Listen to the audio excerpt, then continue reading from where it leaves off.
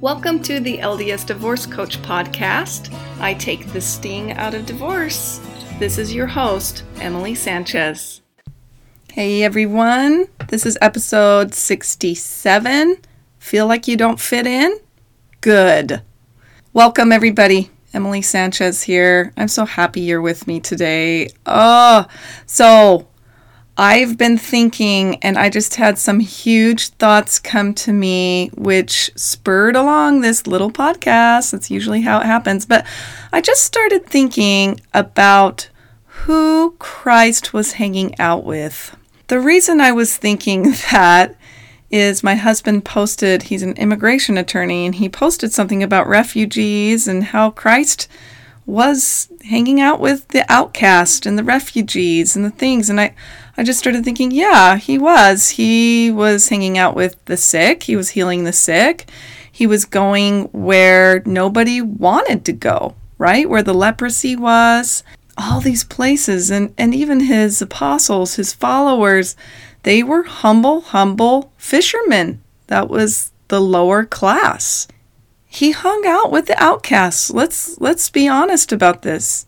These are the people he was for. This is the company that he chose.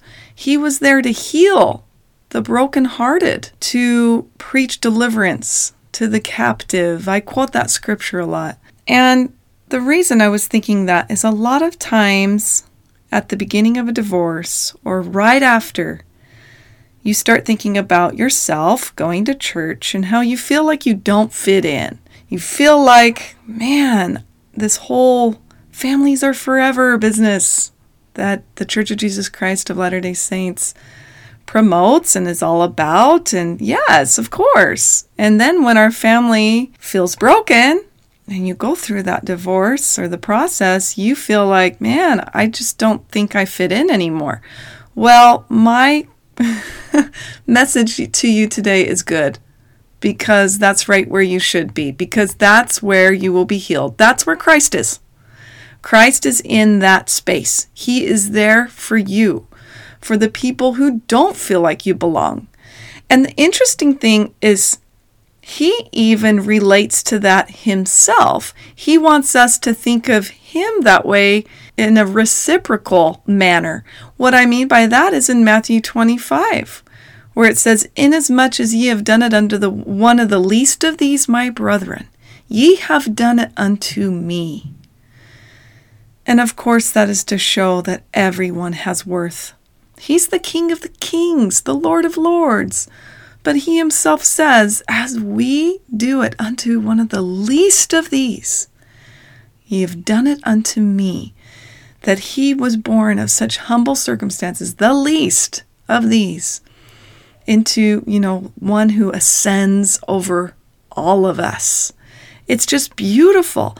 So I hope today, as we talk about that feeling, of feeling like you don't fit in, that you don't belong wherever, and how we can change that into feeling, wow, the gospel's actually for me more than ever right now. And maybe you aren't divorced. Maybe, it could be any challenge. A lot of times when you were in the good life, in that complacent state, we don't feel the love of our Savior. We have to actually do more work to feel the love of the Savior and the guidance and, putting our trust in Him and getting that relationship back in check. And so that's why I say good to it. So how do we get kind of that feeling of not belonging into the perspective of, yay, I'm glad I'm there. I think it is a feeling of independence. For me, it's a autonomous type feeling where it doesn't matter. We're going to continue that relationship with the Lord. We're going to continue to worship. We're going to continue to go to church and fulfill those callings, even though we may not feel totally like we fit in, or we might not feel like it. So it is an independence, and I call it a spiritual intelligence. The reason I came up with this term was I was listening to Dr. Jennifer Finlayson Fife. She is really excellent. She is an LDS therapist, marriage, family, all those things. And she has great, great insights. And she was talking about emotional intelligence. And her definition of emotional intelligence was having those feelings, emotions, and being able to kind of interpret them and conquer them in an independent, autonomous form. That no matter what anyone else said or did, that we can think freely ourselves and independently. The definition that I came across was the capacity to be aware of, control, and express one's emotions, and to handle interpersonal relationships judiciously and empathetically.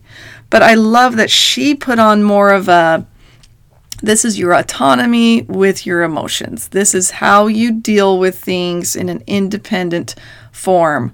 And being able to get to a space where you're completely independent of kind of caring what everybody else thinks, really. It essentially was what she was talking about. So how can we take that definition and put it into the spiritual form? And that is the place that I wanted to go to today. How can we develop more spiritual intelligence? The interesting thing was I was chatting with one of my clients, and we found through a long conversation that she had built a whole foundation intertwined, with the foundation of the spirituality, but intertwined with building her family. Before she was married, she wasn't as active, and then she met her spouse. He was very, very active. She picked up a lot of his habits of reading the scriptures, praying, and gaining that testimony while they were dating, and then subsequently while they were married and raising their children. So it was interesting for her to kind of have her eyes open that, her husband had helped so much for her to come to God, and she had that relationship. But after dissolving the marriage, she felt that her spirituality was also dissolved in that family unit. And that definitely does not have to be the case. And the exciting news for her is that we can completely grow and develop our own spiritual intelligence.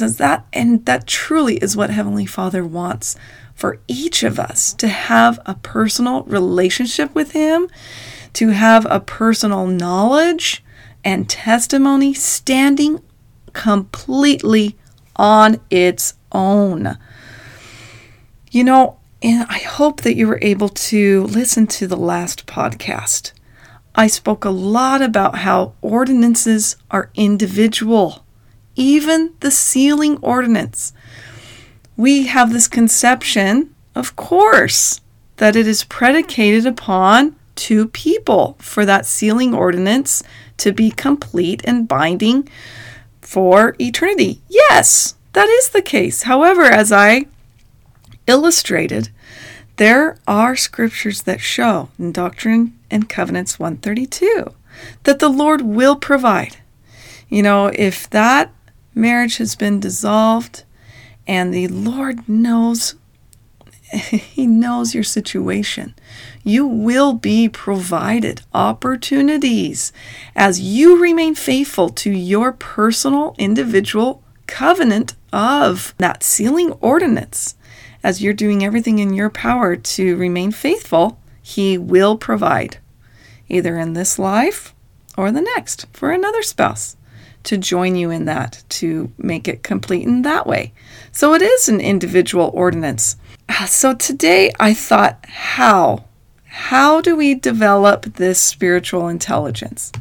How do we create that autonomy where we aren't relying on any other person for our testimony or any other person for our attendance or our activity in the church. So let me give you a few different ideas. The first one I came up with is we've got to let go of the whole Mormon cultural dogma that we see in the Western United States. Let me explain a little bit to you. I'm telling you, you guys, I only see this in the Western states. I see it in Nevada, California, Arizona, Utah. I really don't see it anywhere else. And what I mean by this Mormon cultural dogma is we look down on people who might be blessing the sacrament and they're not wearing a white shirt, or maybe people's hair, the boy's hair is too long, or maybe someone's looking down at somebody for wearing a tank top. A girl is wearing a tank top. Another example, which is super silly, you guys, but just these ultra extensive rules around church sports. There was a time when we were at the softball fields and this kid was wearing shorts, but underneath he had those stretch pants, those athletic pants that go all the way down. One of the leaders wanted to kick him out, and my husband stood up and was like, you're not. He's not a member of the church, and we're just happy that he's here.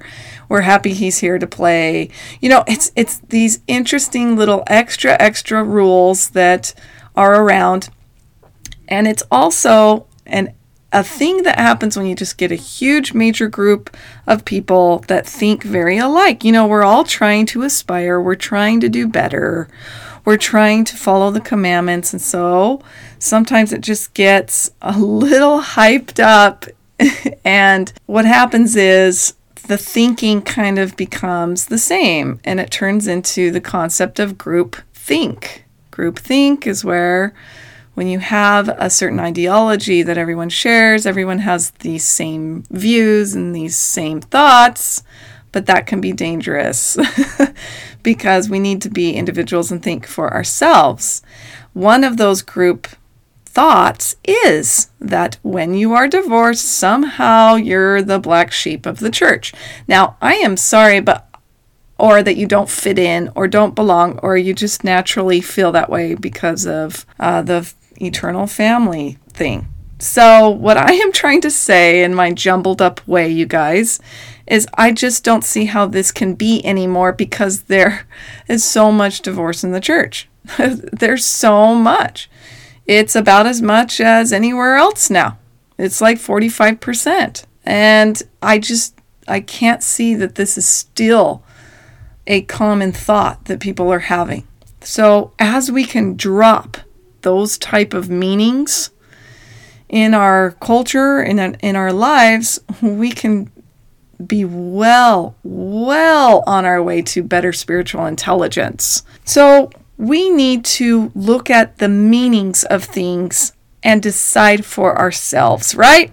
Let's get away a little bit from this group thought. So think, what does it mean to be a forever family for you now?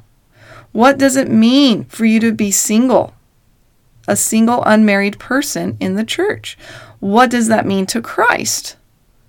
What does worshiping look like to you? And you have to find those meanings. And if they're messed up and you feel like you do not belong, I'm sorry to say it's not the truth, because you do belong. I told you where Christ keeps his company. It's with the broken. We want you here to worship with us. He wants you here. The church and Christ are for you. You need it more now than ever. So change the meaning. I was thinking as an example, and this is a silly example, but we can use it. With this whole self-distancing thing, I don't go to the gym anymore, obviously, so I try to go and take a run. So I go on a jog, and I started complaining to pretty much everybody around me. I'm like, I'm not a runner. I don't like doing this. This is the same scenery every day. This is hurting me. I hurt. It doesn't feel good. And so I walk most of the time, and I've just been a huge complainer, and I've set the meaning up that jogging hurts, jogging is no fun, and jogging is giving me misery. So last night I was like, Emily, what are you doing? You need to change the meaning. It's that simple. Why do you like it? Are there any reasons to like it? Focus on the good. What's the result going to be? So I just decided I'm so done with this complaining. I'm going to change the meaning. And it makes me feel great to be outside. It makes my whole day better. It is a way for me to be in shape and, I don't know, just to feel good overall. So I had to change the meaning, and we can change meaning in 3 quick ways with the language inside our head. And I've done a whole podcast on this before. The language inside our head, the focus, where our focus is on, and our physiology. So you change 2 of the 3 there, you've got a whole nother meaning. If you want more information on that, look back on my Triad of Meaning or Triad of Emotions podcast. So you guys, number 1, let's let go of that Mormon culture, and let's change the meanings to the truth. When we can uncover the truth, we can get clarity and we can solve problems, right? Okay, number 2, we have to let go of justification. Right now, you can probably come up with a lot of reasons to justify whatever, to justify the inaction, to justify the not going to church, to justify this, to justify not praying, to justify not having the spiritual relationship, to justify being mad at God, to justify, okay, I could go on and on, but you guys, this puts us and anyone in a victim mode. You go straight to the victim mode. Again, this comes from me listening to Dr. Finlayson Fife. She was talking about how human beings coddle their anxieties a lot. And we have to be very careful, because coddling this anxiety is very indulgent, and we don't even realize that we do it. And a lot of times with enough practice, anxiety induced by triggers and reactions becomes anxiety that we are creating. Let me say that again in different words. So, if we are having anxiety that's coming from triggers, this is totally normal. And the reactions, we're reacting with this anxiety and worry, and we're not doing anything about it. And it becomes a habit. That's the practice. It becomes a habit that we go to. Guess what? Our bodies are going to go back. It's going to cycle. And our bodies are going to get used to that feeling. And we're going to go back to it, because to get out of it, we have to calm ourselves. We have to connect with ourselves. We have to go through a process of saying, it's okay, Emily. Everything's going to be okay. And that's actually a very good thing to do. And our body and our brain wants more of that, so it becomes a cycle. So then you're going to create the anxiety without it being reactionary. You're going to create it. So what I'm saying is, if you do not get a handle on these anxieties, then they can really blow up and become a habit. And we can go back. So what can we do? Let's realize, and let's have that clarity. Let's be clear. Are you doing that? Are you going to that place where you're having the anxiety, and then you find yourself, you're trying to calm yourself down? And I'm not meaning that on like a small level that everybody does. Of course, we have to have, calming techniques, and we have to know how to do that. What I'm saying is, are you jumping to anxiety each and every time? If you are, let's realize what's happening. Let's let go of the justification, and let's just go straight into it. You're probably fearful of something. Let's ask questions. Is it legitimate fears? Or is it something that is really not that big a deal? So let's start getting curious. And if it's bad enough, go see a therapist, go see a coach. But that's something to just be aware of. So let's let go of the justification, you guys. And let's just see things for how they are and jump in with what we need to do. So number 3 is do the next right thing. So number 3 is really the doing. What are you going to do to create this personal relationship with God? What can you do? What sounds good to you? What have you done in the past that worked? I'm an advocate of praying out loud. I don't do it that often. I need to do it more. But I feel like that can really strengthen your relationship. Whatever is the next right thing, you guys, do it. You know what it is for you. Do you need to read your scriptures more? Is that how you feel close to the Savior? Do you need to serve others? You know, as we're like the Savior, we're trying to do what He would want us to do. We can feel way closer to Him. Do we need to follow the promptings of the Holy Ghost a little bit more? Try to get out of ourselves to look at, whatever that prompting may spur us to do? Just whatever it might be. What's the next right thing? Do we need to go to church? Maybe you haven't been for a while. Right now, we have it in our house. Do we need to hold church at our house? Ask for people to come give us the sacrament? Whatever it is for you, you decide.